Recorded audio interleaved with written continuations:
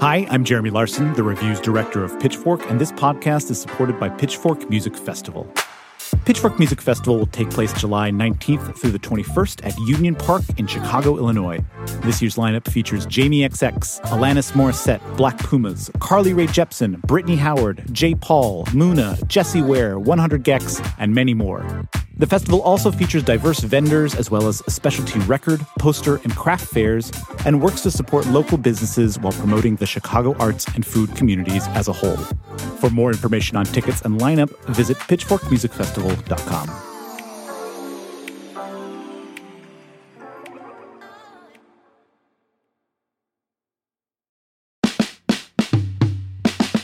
This is the Pitchfork Review, the show about the musicians we're obsessed with and the albums you need to know right now. I'm Jeremy Larson, the reviews editor. Pooja is taking a much-needed week off, so I've got the keys, and I'm going to drive it like I stole it. Today, we are going to talk about the albums that meant a lot to us, but did not make it onto Pitchfork's year-end list. We're going to be talking about some London noise rock, some Virginia mushroom raps, some live jazz, some twee prog, some queer pop, everything, with senior editor Anna Gaca and contributing editor Phil Sherburne, who have brought their top overlooked albums. Hi, guys. How you doing? Hello. Hi, Jeremy. We have a lot of big artists that take up a lot of oxygen on the best of year list, and yet there's a lot of incredibly creative and really great music happening. So this is our effort to shine a spotlight on some lesser-known albums. The first one I do want to talk about is this rapper Silk Money, and the record is called I Don't Give a Fuck About This Rap Shit, I'ma Just Drop Until I Don't Feel Like It Anymore. Now, that's an amazing record title. Professor, though deck, I done been lost my mind for some time. I confess my profession, mental health neglected. Travel back to the year 555, like retrospective with a second weapon. Initializing transmission. The photon cannon managed to vanish. Niggas arrive with their mission. Bitch, pay attention, cause this shit costs too much. Fucked up, couldn't flip it. You niggas bought too much. Empire can suck my motherfucking dick for the ticket they offered us. Silk Money is a rapper from Virginia. He used to be in the sort of Richmond-based rap group Divine Council. He did a song with Andre 3000, but he's been releasing mixtapes with similarly long titles. For example, one of them is called Get the Fuck Off My Dick, There's Not Enough Room for All You Motherfuckers to Be On It Like This. Another album he has is called I Hate My Life, and I Really Wish People Would Stop Telling Me Not To. But mostly Silk Money likes dealing and smoking weed. And now, sort of with this album, he sort of moved into mushrooms because one of the songs is called I Just Ate 14 Grams of Mushrooms, and boy, oh boy. It's the phonemic orthography, writing words as they sound and spelling out what my ancestors endowed with me. Since I ate that half ounce, I just can't get an ounce of sleep, but I can get a pound of weed and file a complaint what I found to see. Fuck Johnny Dang, just hang a brick of DMT from my keychain. I hope a nigga snatch it so he can unlock the teachings I speak vain. Did you guys listen? You guys listened to this album, right? Phil, you really like this, right? Yeah, I mean, I think the idea of, I don't know how much 14 grams of mushrooms is. It sounds like a lot, but it's a lot. I think like doing 1 gram of mushroom and listening to this album would be more than I could take. I really like this album. It's funny, it's brash, it's like anti-industry. He's got a chip on his shoulder, but he's kind of cool about it. When I listened to this album, the one word that came to me was finally, right? It just was like, this is like what I had been looking for. And I feel like he's filling like a vacuum in rap right now. That is, it sounds kind of like a lot of the great Southern rap from the 90s and 2000s. But I think he's doing something really funny and interesting with it. So I definitely like recommend Silk Money's I Don't Give a Fuck About This Rap Shit, I'ma Just Drop Until I Don't Feel Like It Anymore. That is my first pick. Anna, what is yours? So I wanted to talk about this mixtape from the New York City rapper Jungle Pussy. This tape is called JP 5000. It's sort of a reference to being kind of the 5th entry in her catalog. And it's really short. It's only 5 songs, 12 minutes long. So you don't need to dedicate a lot of time to it necessarily. But you could, because what I love about her writing and her rapping is the way that she sounds so casual. She makes it sound really offhand. She'll start a story like on the song Foreign Exchange. She's talking about going to a foreign exchange concert with a date, and she just starts right there, like in media res, you're at the show. A very special day, a very special date. Highline Ballroom 2008. We saw foreign exchange. You ordered us chicken wings and tipped for it and change. We was just city kids with immaculate taste. Also, from how she tells the story, you can tell that she's been thinking about this ever since, and that she has really reflected on this from all angles, and how her understanding has changed over time, from the excitement around going to this show and like having a fun time to, it turns out this guy's not a good date. She says he just wanted Jimmy Neutron, meaning he just wanted head, because Jimmy Neutron, the cartoon character, has a huge head. But he's just using her. It does feel like sort of a transitional moment for her, if only because it is so compact. You can tell years of her experience have been pressed down into this just 5 tracks, and it kind of covers a realm of experience from flexing to talking about this bad date who let her down to, like, in the next song she gets some good sex and you're like, you know, we're rooting for her. We on a sacred schedule. Everything won't be legible. Everything on you edible. Mon chéri, give me through already. I really like the quality of her voice on this record. It's kind of the opposite of Silk Money. You know, Silk Money is yelling at you the whole time. And Jungle Pussy, she's got this really like low-key, measured, and EP is a perfect length because you can just kind of sit with her for this compact amount of time. And it's just, it's very easy to listen to. Phil, that's a good transition into your pick. Yeah, I want to talk about this album, Conduit by Kobe Say. He's from Lewisham, South London. He's put out a handful of left field electronic releases until now. I'd always thought of Kobe Say really in the context of dance music because his most significant releases until now have come out on AD 93, formerly known as Whitey's, which is sort of a club adjacent label. But Conduit, which is essentially his debut album and is also on AD 93, is really different. He raps on it, for one thing. His voice is the first thing you hear on the record. And then the production is a mix of like post-punk, industrial dub, instrumental hip-hop. In places, it reminds me of RZA's great Ghost Dog soundtrack. It has that same air of desolation to it.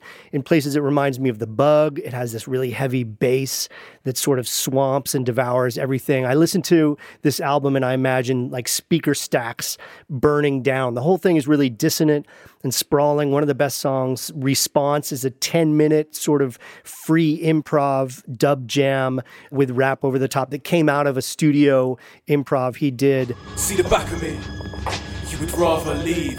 See the back of me and walk off discreetly. No one's perfect, let's be clear on this. Another fold and a call quits. Quits.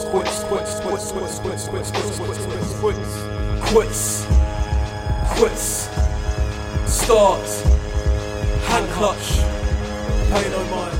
Yeah, it's just a fascinating and very unusual record.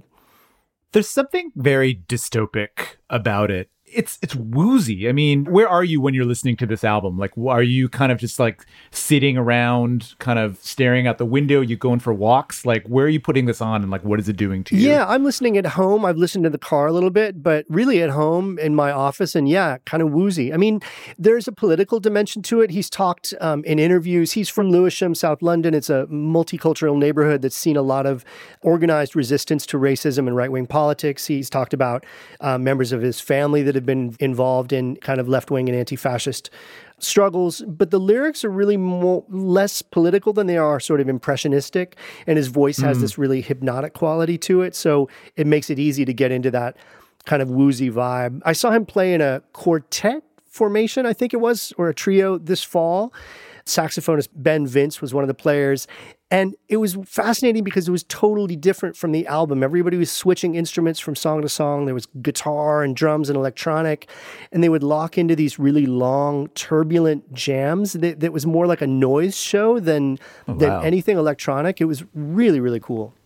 I'm going to take the idea of long jams and use that as a way to talk about the opposite of that with my sort of number 2 album that I'm going to bring in here. It's this band called Fievel is Gloak, and their album is called Flaming Swords. Now, Fievel is Gloak is a duo, sort of. It's sort of mainly founded by this guy, Zach Phillips, who started this record label in New York called OSR Tapes. But he started this group with this Belgian singer named Ma Clement. And if Zach Phillips is sort of this fastidious music theory, nerdy, voracious absorber of music. Ma Clement is sort of more of an autodidact. You know, she went to school for like nursing and architecture, but they formed up together and they created this band, Fievel is Gloak. And it's like sort of jazz. Someone talked about it with us and they called it twee prog, right? And that was sort of like a microgenre from 10, 15 years ago. And that's kind of reductive for what it is, but it is very sprightly. It has a lot of sort of tight winding rhythms. I kind of liken it to kind of chasing the songs like through a very small maze that like mice and rats go through. Like that's kind of what it feels like listening to Fievel is Gloak. Out of the order, the wonderful border appears when the functions to beer, they're the home to drink instead as good as God. Oh, yeah, I got a feeling to be anything else, not humankind. Do you like Fiery Furnaces? Do you like Frank Zappa? I think you might really enjoy this album. Have you guys listened to this? What did you guys think about Fievel is Gloak? I do love the Fiery Furnaces. Fievel is Gloak is an incredibly acquired taste. Yeah. I would say by my second or third time listening to that album, I was starting to catch the disease. I was incredibly turned off when I first put it on. I was like, no. I'm not going to listen to this whole thing. I'm happy for you, or I'm sorry that happened, but I'm not going to listen to that. But then it kind of clicked, and I got into the sort of like Steely Dan meets Stereolab vibe of it, and I can actually see returning to it now. The nice thing is that every song is basically 2 minutes long. So you know what they say, if you don't like the weather on Flaming Swords by Fievel is Gloak, just wait 2 minutes, you know, and it will change. I do want to recommend, though, that the final song, which is their longest song at 4 minutes and 27 seconds, it's a great song called Clues Not to Read. And I think that sort of lets all of the many musicians on this record sort of play a little bit more and kind of jam a little bit more. And you kind of can get a taste for how melodic and instinctual the playing is on this record. Everything wants to repeat that signal. It improves slowly. We're better, even close not to read.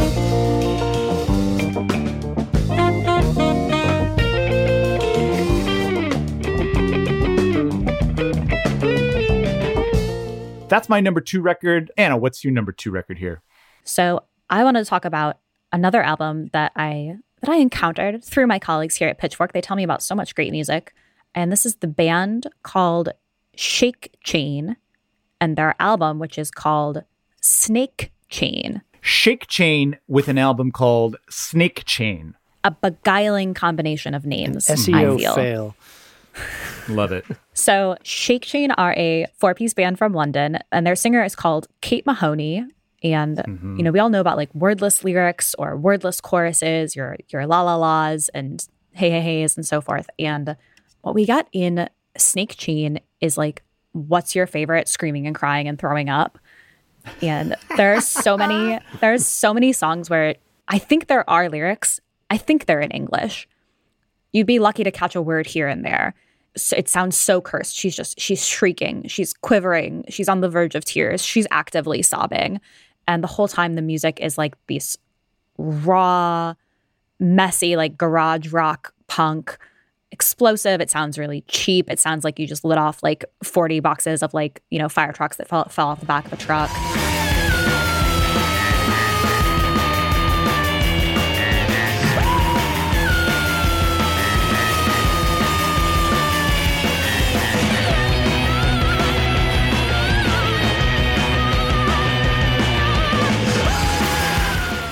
I just love it. It's like, it's so intense. It's this vision of a world that is so ominous. There's no way to react except by just like howling and sobbing. And it's so shambolic. There's some synths on it too, but every time you hear a synth, it's like the cheapest type of synth that sounds like a sci-fi sound effect. The overall atmosphere of it is just really kind of unlike anything else, maybe outside of metal. It reminds me of Diamanda Galas, like if she was like fronting like a no-wave band. The vocals are definitely like I would also say like an acquired taste. But to me, like when putting this album, I was actually sitting at the office and I just like cranked this album up really loud through our speakers in our listening room. And I highly recommend listening to this album just like super loud, because I don't think it will make sense any other way. You know what I mean? Like this needs to hurt you a little bit. And I think like in that hurt, like that's where that pleasure comes in. That's my take on Shake Chain and their album Snake Chain. I feel like the naming of that is like typo core, you know? Like It is typo core. Phil, talk to me about your next record, which is I'm gonna say the polar opposite of Shake Chain. Yeah, it's definitely the polar opposite. Sophie Birch and Antonina Novotska, their album Languoria it's definitely my favorite ambient album of the year. Sophie Birch is a Danish ambient musician that we've covered a few times on Pitchfork. And then Antonina Novotska is a Polish singer and experimental musician who I didn't know until last year. This recording is based on a collaboration that they did last year for the first time at Warsaw's Ephemera Festival and then at Unsound in Krakow. And I was at the Unsound show, and it was one of the highlights of the festival. And Antonina's voice is just, it's unreal. It's very high and thin. She has this very quick, almost sort of nervous vibrato. For long periods, she would stand there completely silent. She did this thing, I wrote about it in my review, and because I every time I listen, I see this. She did this thing with her hands, sort of holding them in front of her, kind of caressing one hand with the other. It looked almost like she was sewing with an invisible needle and thread. And so imagine this very soft, gentle, tranquil ambient music. I think there was some birdsong involved, overlaid with what sounds essentially like the voice of an actual angel. And that is what Sophie Birch and Antonina Novotska do. And this recording is their studio version of what they did in performance, and it's just gorgeous. If you were going to start with a track, I'd recommend Morning Room 1, which is where you really get the feeling of Antonina's voice in full. Just one of the most unusual records I've heard this year, and just, for me, an instant ambient classic.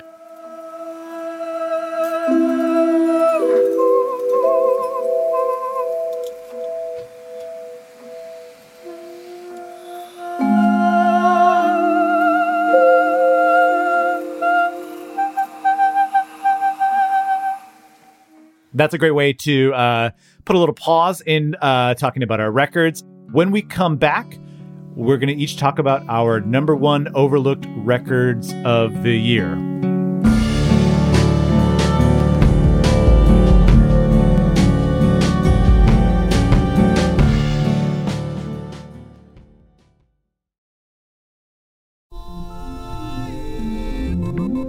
I'm David Remnick, host of the New Yorker Radio Hour. There's nothing like finding a story you can really sink into that lets you tune out the noise and focus on what matters. In print or here on the podcast, The New Yorker brings you thoughtfulness and depth and even humor that you can't find anywhere else. So please join me every week for the New Yorker Radio Hour, wherever you listen to podcasts.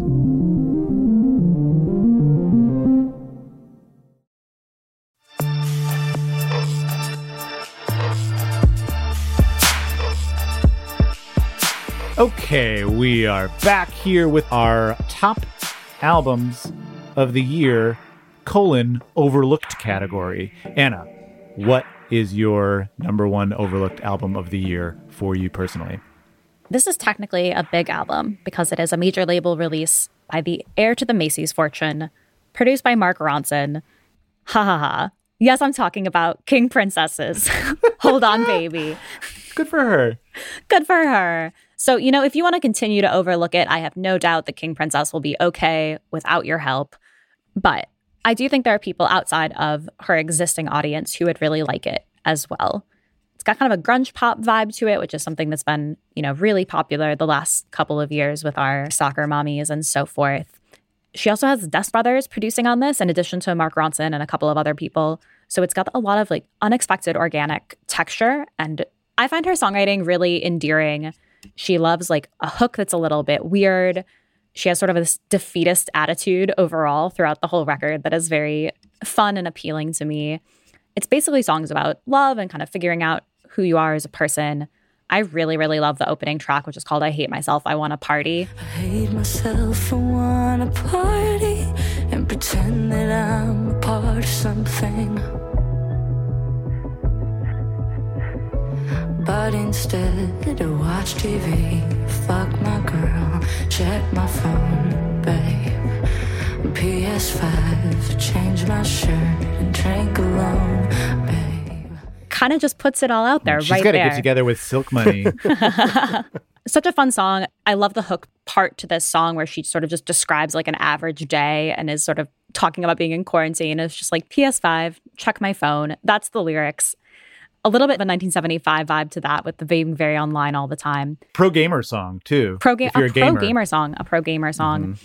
I love at the end of that track when she says, I don't want to live like that and I know it's my track. Which is just, it really is like that sometimes. Sometimes you realize that the life that you are living and the art that you are making is just the total opposite of the life and the art that you want. It's so frustrating. And it's like that core of angst to this album. I was kind of wondering, like, does that make it a coming of age album exclusively? But no one ever finishes growing up. Just accept that part of you is still that inner teenager, and it probably kind of sounds like King Princess. So if you like Bia Badoobie or Haim, or like if you can imagine if Taylor Swift was online in an ironic way, I think all of those things would make you like prime King Princess fan material. Phil, what's your top album here? A caveat here, maybe sort of like King Princess. I fully expect this artist to be huge, probably not in a King Princess way, but certainly within the like experimental sphere, is Mabe Frati. She is a Guatemalan-born artist who's based in Mexico now. She's a cellist, a songwriter, a singer. She's been recording since 2019. She's done like 3 albums since then, including this year's Se Ve Desde Aquí, which is her newest album. It's hard to describe what she does. I mean, she's a songwriter, but also an experimental musician. She reminds me in places of Arthur Russell and Kate Bush, both for her melodic choices and also her sort of counterintuitive instincts.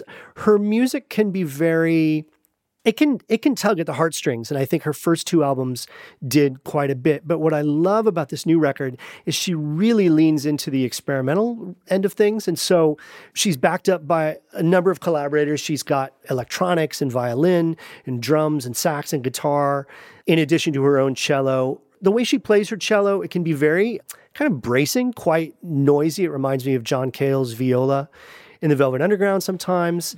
But then she writes these incredibly sweet, beautiful songs, again, heartstring tugging around this quite experimental framework. Fuera, fuera,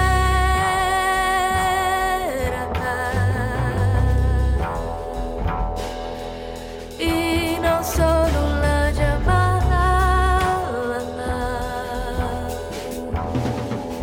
y control. She's got a really nice way of writing lyrics. Her lyrics are things like, cada músculo tiene una voz, every muscle has a voice. Cae el sudor a la tierra, extiende sus alas. Sweat falls to the ground and extends its wings. They're very, very strong images, and they really draw you into her world.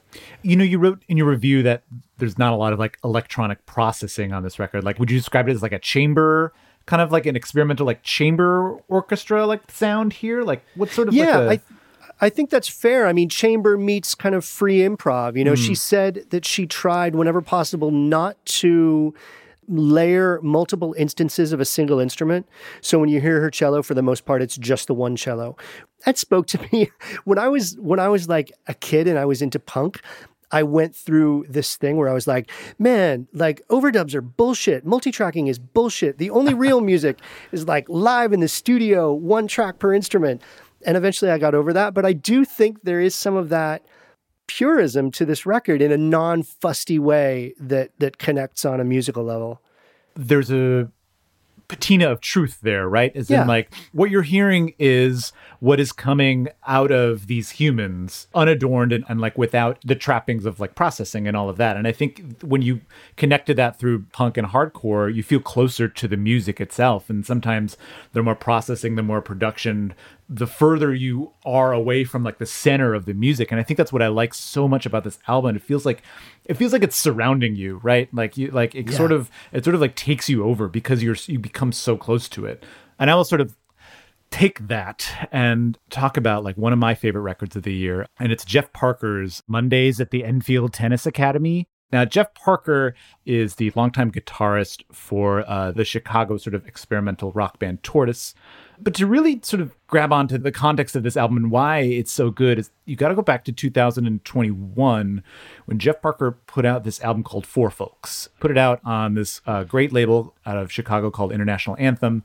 And it's a record that is just basically Jeff Parker and his guitar. It's mostly acoustic, some electronic, but it's a very spare solo record. But then this year, he puts out this live record, and it's Jeff Parker, Jay Bellerose on drums, Anna Butters on bass, and Josh Johnson on saxophone. And it has a very quiet vibe to it as well. But what I love most about this record is that it really sort of gets into these sort of like psychedelic spiritual rhythms and repetitions, and you sort of don't know it.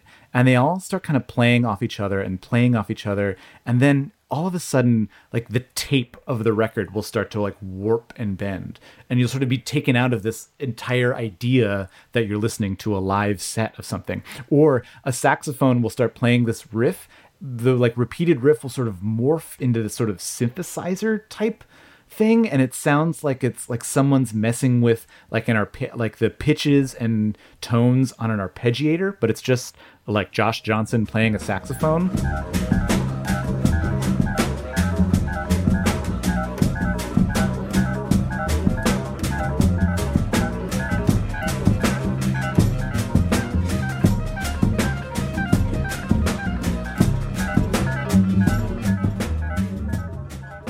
There are all these little fun psychedelic moments in this record, and it is one of my favorite moments like this year is like sitting around in my living room and just putting on this record and just trying to do nothing, think nothing, and feel nothing other than hear these people play. And if that sounds like something that you want to do, I highly recommend this record. Yeah, it's one of my favorite records this year. As soon as I got it, it just went into heavy rotation.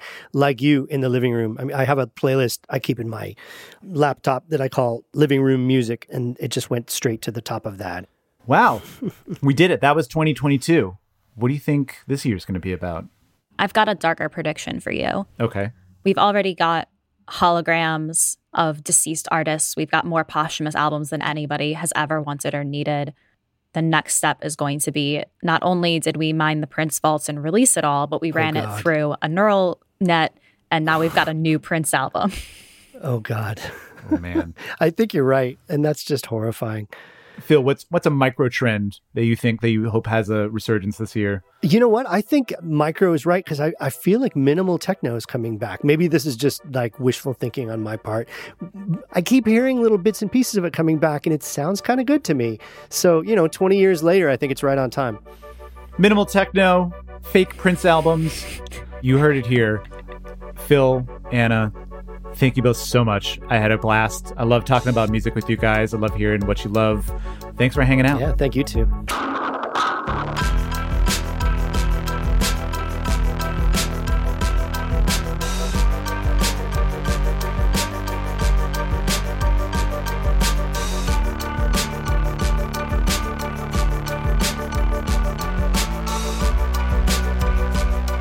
Pitchfork Review is a production of Condé Nast. Thanks to Anna Gatza and Phil Sherburne. You can follow Anna at tweeasfuck and Phil at Philip Sherburne on Twitter. You can also read all of their latest reviews at pitchfork.com. Catherine Fenolosa at Rococo Punch is our senior producer. James Trout at Rococo Punch is our technical producer. Ryan Domble is our showrunner. Jessica Gramuglia is our music supervisor. I'm Jeremy Larson. Thanks for listening.